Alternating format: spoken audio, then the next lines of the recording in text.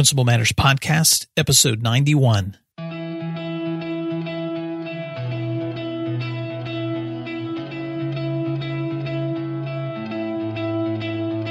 Guess what? Hi, Principal Matters listeners. This is Will Parker, host of Principal Matters, the School Leaders Podcast. Each week, I bring you inspiring, innovative, and imaginative ideas for your own school leadership. This week, I want to talk about reflecting on lessons in leadership.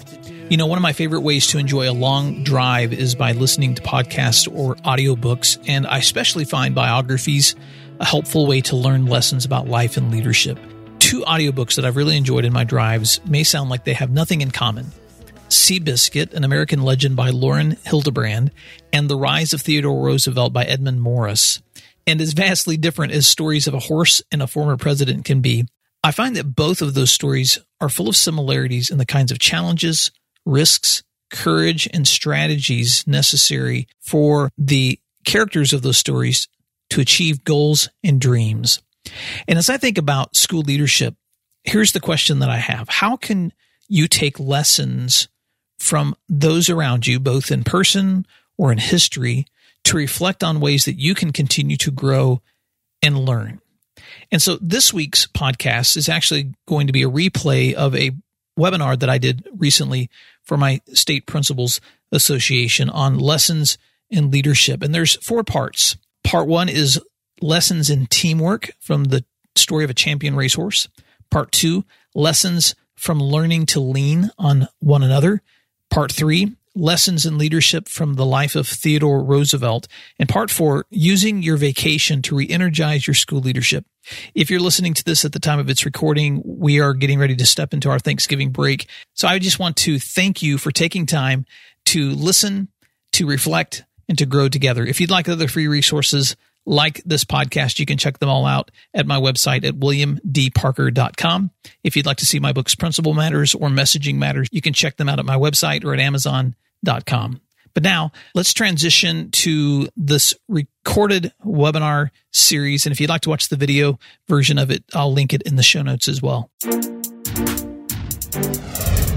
I want to welcome you to this conversation this week and just remind you that as we're looking through week 5, we're going to be talking about a number of chapters. And so I'm going to just jump right in here in just a moment so that we can talk about what are some lessons in leadership that we can pull from other leaders. And so I'm going to talk specifically about a couple of different books that I think are surprisingly good books for leaders to look at. One's about a horse named Seabiscuit. The other is about a famous president, Theodore Roosevelt. But I'm also going to talk about the power of how we can learn and lean on one another.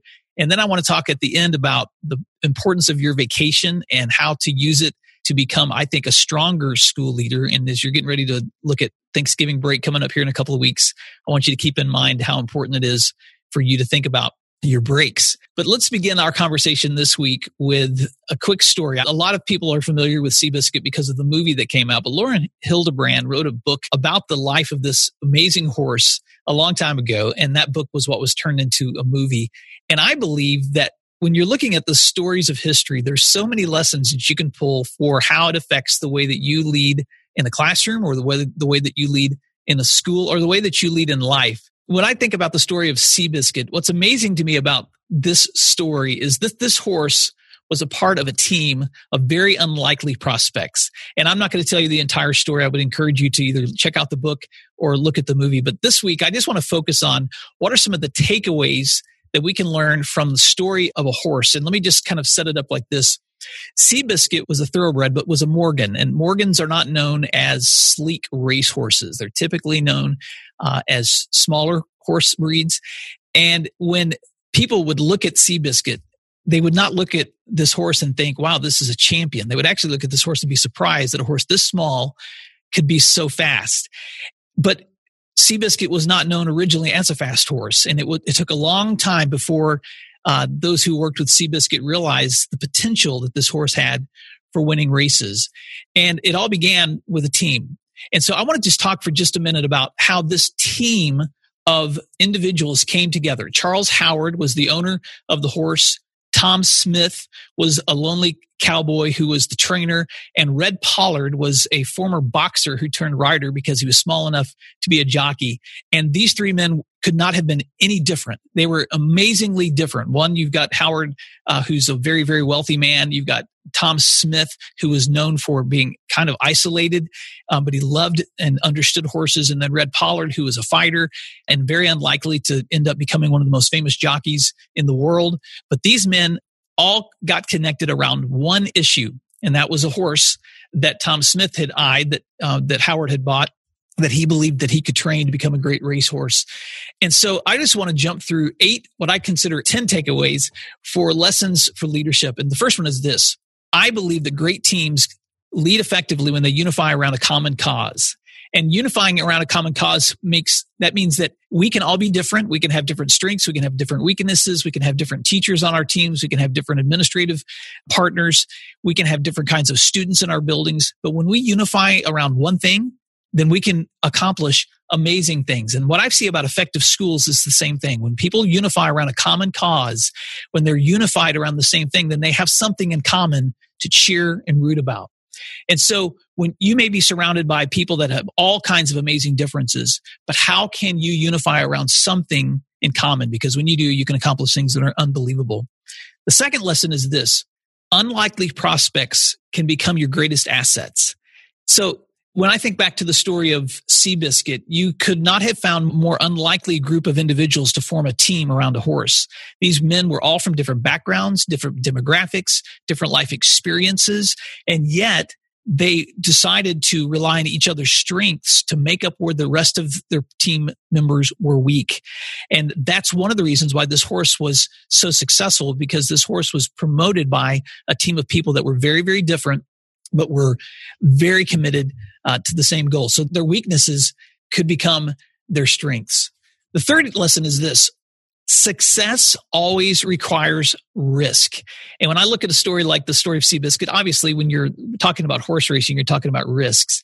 But I believe that anyone who accomplishes anything of greatness, and that includes our schools, we have to be willing to try new things. And as school leaders, I believe that as educational leaders, we have to be the first risk takers. If we want our teachers to take risks, if we want our students to take risks, if we want those around us to try new things, we have to demonstrate that for them. And so one of the reasons that Seabiscuit was such a famous horse and had so much success was because Howard and Smith and Pollard calculated their risks. They took chances. Sometimes they would run in the worst running conditions because they knew that Seabiscuit actually performed better in rain. And so often they would push others to race them in very, very risky conditions because that's sometimes when they perform the best. So where is it that you need to push into an area that you've never pushed before? Where do you want to grow? Because success requires risk. The fourth lesson is this: loyalty and trust are always the marks of a winning team. And as you're leading a school, you're not just an educational leader, you are a team builder. And your school has to have 2 qualities in order for people to feel like they're being successful. One is loyalty. That means you have each other's backs, that you're there for one another. And the other is trust. That means that even when you're not with one another, you can trust that other person is going to be making the same decision that you would have made in that situation.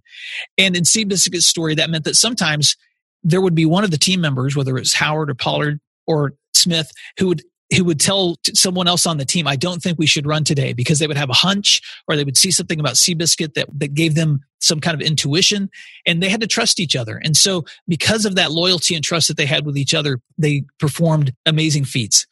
The fifth lesson is this: belief and action is what separates fantasies and dreams from reality. And so think about this.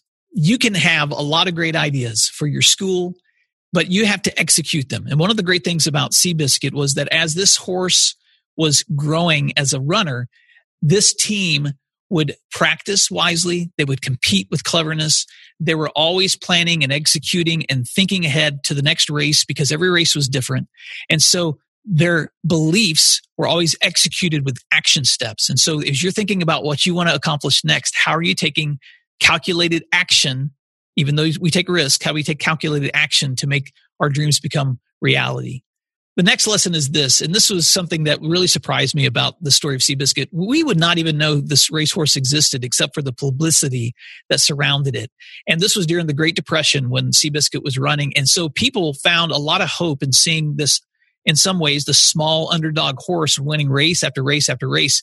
But the media was also a friend to the owner. And so Howard would often invite them to see the horse train. He would invite them into the barn to see the horse as it rested. He would invite them over and over and over again so that as much publicity as possible was being shared out about Seabiscuit. And listen, as educational leaders, we've never had more opportunities for publicity for our schools than we do now, whether that's through the community building that you're doing with your school, but especially through social media, especially through our websites, especially through the ability for students to be part of that publicity, especially through the spirit that our schools share, the shirts that our students wear, all of these different ways we can brand our schools and create publicity, because publicity builds momentum. So when's the last time you've stepped back and asked yourself, how are we continuously pushing the momentum of the energy and the positivity of our building by publishing the great things that are happening here? The next lesson is this, lesson number 7. Losing a battle doesn't mean you've lost the war. If you've read the book about Seabiscuit or you've seen the movie, this racehorse did not win every race.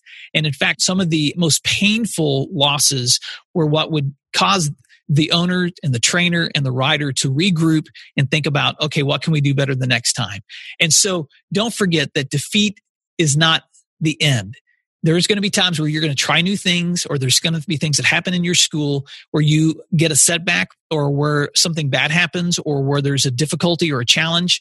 But don't let that be what defines you. What defines you is the lesson that you've learned so that you know how to move on to the next step. The next lesson is this: great defeats often lead to greater victories. And I know that that's very connected to the last point. But when Seabiscuit was running in his earliest races, he would learn not just from the trainer, but he would learn from the horses that he ran against too, which ones that he needed to compete against better the next time. So every situation, whether it's a defeat, can always lead to greater opportunities. Number 9, success is contagious. Whenever you start to see positive momentum happening in any team, once that team experiences that positive momentum, and this can be learning, this could be athletics, this could be activities, this could just be simply the positive energy that's happening in a school culture. But when you are highlighting that, it becomes contagious. People want to be a part of something successful. And so at the end of a school day, ask yourself, what are some of the great things that have happened in my school today that I can be promoting and talking about, because I want the good things to be contagious in my school, not the negatives. And then the last lesson from Seabiscuit that I want to share this week is that legacies are built over time, not just one moment. Don't let one moment define the culture or the attitude or the legacy of your school. And so as you are leading your teams, your teachers, and your students, think about how you can each moment, each day, each year add to the legacy of your school. One of the beautiful things about the story of Seabiscuit is that we're still talking about this racehorse now, years and years later, because of the book and because of the movie. But at the time, everyone in America knew who Seabiscuit was. And for years, even after Seabiscuit retired, people would travel hundreds of miles to see this horse in retirement. Think about when you are leading your school, it may be 5 years from now, it may be 10 years from now, it may be 15 years from now that you're no longer serving in your building. But what kind of legacy and environment do you want to leave behind? Because not just what we're doing today, but what will be there when we leave is important too. So now it's your turn. What are some lessons from teamwork that you've seen from other great examples? I know that I've just shared 10 from the story of Seabiscuit. And whenever I read a book or see a great movie, I often try to reflect on what are the lessons that I'm seeing another team performing that can help me in my performance.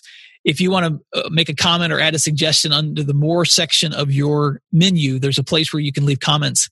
And I'd love to hear some feedback from you as well. The next part of our conversation this week, how do we need to lean on others for our leadership? You know, often I think that one of the biggest dangers of school leadership is isolation. And I don't think this is just a problem with school leaders, principals and assistant principals. I think that teachers run the same risk, because if we are leading classrooms, often we're the sole adult in that situation. And so sometimes we don't realize that when we are isolating ourselves from other adults, other people that are involved in the same kind of work that we're doing, that we're missing out on opportunities to connect and to reflect and to grow and to learn. And this came home to me just a few years ago when I was on my way to a meeting outside of my school in another city, and a fellow principal in a neighboring district and I had been talking. We decided to ride together there and back. And the entire way there and back was some of the best professional development I had ever had, because we were simply just talking about our schools, our challenges, the opportunities that we had, and our back and forth conversations opened up all kinds of ideas that I had not thought about by myself. And so this week, I just want to encourage you with just a few takeaways on how you can, no matter where you are, whether you're rural, urban, suburban, you can learn to lean on others and grow through the process. And so let me just share 4 easy ways that you can do that. Number 1, first, connect with your team members. Look around at the people that you're serving with in your school.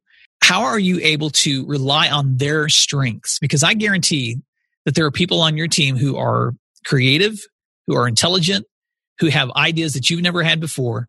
And how can you connect with them so that you're leaning on their expertise for ideas that can change the way that you lead? I'll never forget when I had the opportunity of sitting on the Assistant Principal of the Year committee the year after I had received that award, because I was able to listen to and interview the next year's candidates. And what a wonderful day of learning by listening to principals talk about the great things that they've learned through their experiences. And so how can you connect with team members around you in your building and fellow districts, or even throughout the world? Because we're not any longer isolated by geography. We can connect online. You can connect through social media. You can connect through Twitter chats. You can connect through Facebook opportunities. You can connect on all kinds of ways with people. It's just like we are right now in this webinar. Number 2, visit other schools. I can't recommend this enough, but one of the best ways that I've learned school leadership is by actually getting into other buildings and watching other school leaders lead. And it's very hard to do that when you're leading a school. But over the years, I've tried to schedule time with fellow principals of when I could come visit their buildings. And the best way to do this is to take a team. And so if you have a small team of teachers who you could get subs for a day, and you take them with you to a school that you know is performing very successfully. A few years ago, we found a blue ribbon school in the Tulsa area that we wanted to visit, just to ask them, what are some of the innovative things that you're doing that helped you guys become this blue ribbon school? And we learned so much about how they pull together in teams, which was something that we wanted to develop for our school too. And so how can you grow in leaning on others? Start visiting other schools or organizations, because it's a great way to learn. Number 3, invite experts. Now, by experts, I don't mean that you have to hire someone to come into your school, but there are people all around your area who know things that maybe you don't know. For us, sometimes we would invite our law enforcement friends into our school to talk to our students or talk to us about safety. Sometimes I would invite my fire marshal to walk through my school and looked at our safety procedures to make sure that we're following through on things. And sometimes we would realize ways that we needed to change our response to, for instance, tornado drills. Sometimes we would invite consultants in, people that were educational experts that were really good at things like data teaming or really good at things like PLCs to help us figure out ways that we could improve in those areas too. And so anytime that you have an outside expert step in to your building, it gives you a chance to reflect from their perspective. They can see things that maybe we can't see because we're there every single day. And so don't be afraid to invite someone else into your building. It's one of the things I love to do the most as the executive directors of OASSP and OMLEA is visit fellow administrators. And so if you ever have an opportunity where you'd like to invite me to come and spend some time walking through your school and reflecting with you and listening to the great things happening in your school and to reflect with you on areas where you may want to grow, then feel free to reach out to me. I'd love to do that. And number 4 is this. I believe effective leaders are always growing leaders. And that means that we're reading, we're listening, we're watching, we're attending events where we can grow. And so I know it takes time, but think about how you can optimize the time that you already have. For me, that's commuting. I've always commuted when I've driven to work, and I try to plug in something in my ears and listen to, whether that's an audiobook or whether that's a podcast. And then I like to be able to get out of my building and attend conferences. Now that I'm an executive director for OASSP and OMLEA, I have an opportunity to do that even more. But even as a principal, it was so encouraging for me to try to connect and grow. And so I just want to invite you to make sure that as you're looking at your calendar for this coming year, and if you're a COSA member here in Oklahoma, please think about how you can stay connected with what we're doing through our conferences and workshops. But you don't have to leave your building to grow. You can also be reading great books. Right now, I'm reading a book called Marching Off the Map by Tim Elmore and Andrew McPeak. It's about emerging generation research and how we can be reaching youth in this emerging generation. Sometimes I listen to podcasts like Transformative Principal by Jethro Jones. He's an administrator in Alaska, but he puts out every single week an interview with an effective principal talking about what they're doing in their schools.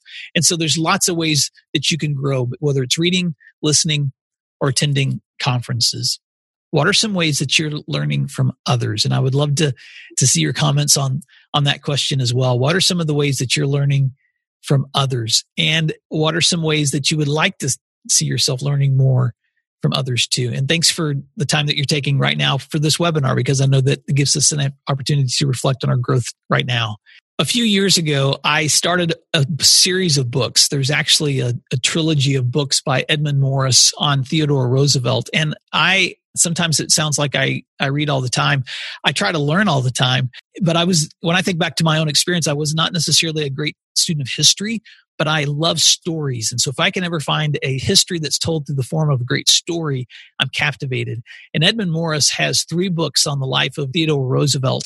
And over the years, I've been able to finish all 3 of them. They're very large reads. And a lot of times I'll do the audio version so that when I'm traveling in the summers, I can use that time to learn. But the first of that series is called The Rise of Theodore Roosevelt. It's the story of his life from birth up until right before he became the president of the United States. And again, I just saw some amazing takeaways for leadership that I wanted to leave with you today to think about too. There are 8 of them. The first one is this: never underestimate the power of early education. And for those of us that are teachers and educators, I'm a secondary person, but you can never overestimate the power of how important it is that we're investing back into the lives of younger children, because those formative years are an amazing time for us to form ideas and principles and concepts. And one of the great things about the life of Theodore Roosevelt is that in his earliest years, he was actually bound to his home a lot because of his poor health. He was actually very frail, very sickly. And so the way that he spent a lot of his time was by looking at books. And when he learned to read, he began to read and devour as much information as he possibly could. And that early education opened him up to a world that helped him, even later in life as a president, to understand the world that he was getting ready to step into. So never underestimate the power of early education. The things that you're learning now are going to always help you in the future. Number 2, the second lesson that I pulled from Theodore Roosevelt was this: never underestimate the power or the influence of the family or community values that you've learned.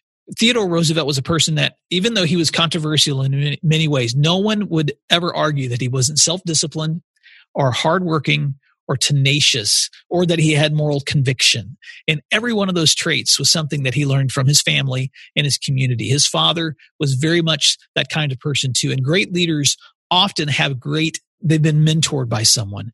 And so think about the fact that how can you be surrounding yourself with great mentors, but then also how can you be a mentor to someone else? Because great leaders are always thinking about how to influence values. Number 3, never underestimate the benefits of vigorous self-improvement. This is the part of Theodore Roosevelt's story that was so amazing to me, because when he was a young boy, his doctor told him that he should only focus on his mind because his body would never be strong enough for him to live very long because he had a weak heart.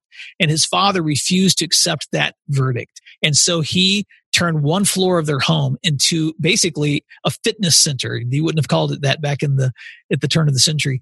Theodore Roosevelt committed himself to vigorous self-improvement, to strong commitments to exercise and running and building muscles and learning to box. And so this vigorous self-improvement actually helped him become very, very healthy, to the point where he was no longer dependent on rest or medicine. He actually became very healthy in the process. And so even though I know some things are beyond our controls, sometimes we have an amazing amount of control if we're willing to focus on ways that we can self-improve. And number 4 is this: never underestimate the value of providence. there are so many stories in all of our lives, and Theodore Roosevelt is no exception, where some things just happen that are beyond our control, and we just can't say that it's our own effort. It had to either be an act of God or we're just really lucky. And I have to say, as a person of faith, that often I just have to remind myself that when you are focused on doing the right thing, that sometimes your assistance is not just coming from your own hard work. It's coming because you're heading in the right direction. And so often the blessings that follow that are simply providential. And Theodore Roosevelt had so many near-death experiences where he should have found his end, and yet he still kept moving on. And so I believe it's important for us to remember the value of providence. And then the last 4 lessons are these. Death is sometimes the beginning.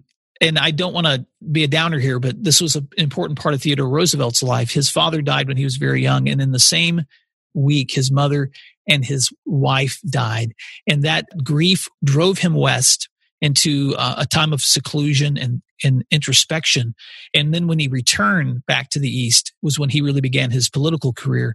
And so that the most pressing time of his life actually became a time when he saw the most growth. Sometimes you go through painful situations as a school leader or as a person, but sometimes those painful times can be great times of learning. And just like with the story of Seabiscuit, the next lesson is this: publicity is a powerful tool. And Theodore Roosevelt learned early on in his life that if he could get the media to be his friend when he was promoting ideas or running for office or trying to change things, it always happened more when he had the media as his friend. The next lesson is this: focusing on enemies instead of friends can be disastrous. And one of the dangers that I saw in reading about Roosevelt's life was this: he had some great ideas, but his biggest flaw was he would get so obsessed with the people that were his opposition that he would lose focus. And sometimes it would backfire and he was no longer able to accomplish a goal because he had made too many enemies in the process. And so even though he accomplished a lot of great things as a leader, he sometimes found himself unable to accomplish things because his focus was no longer on what can I accomplish, but on who am I angry at.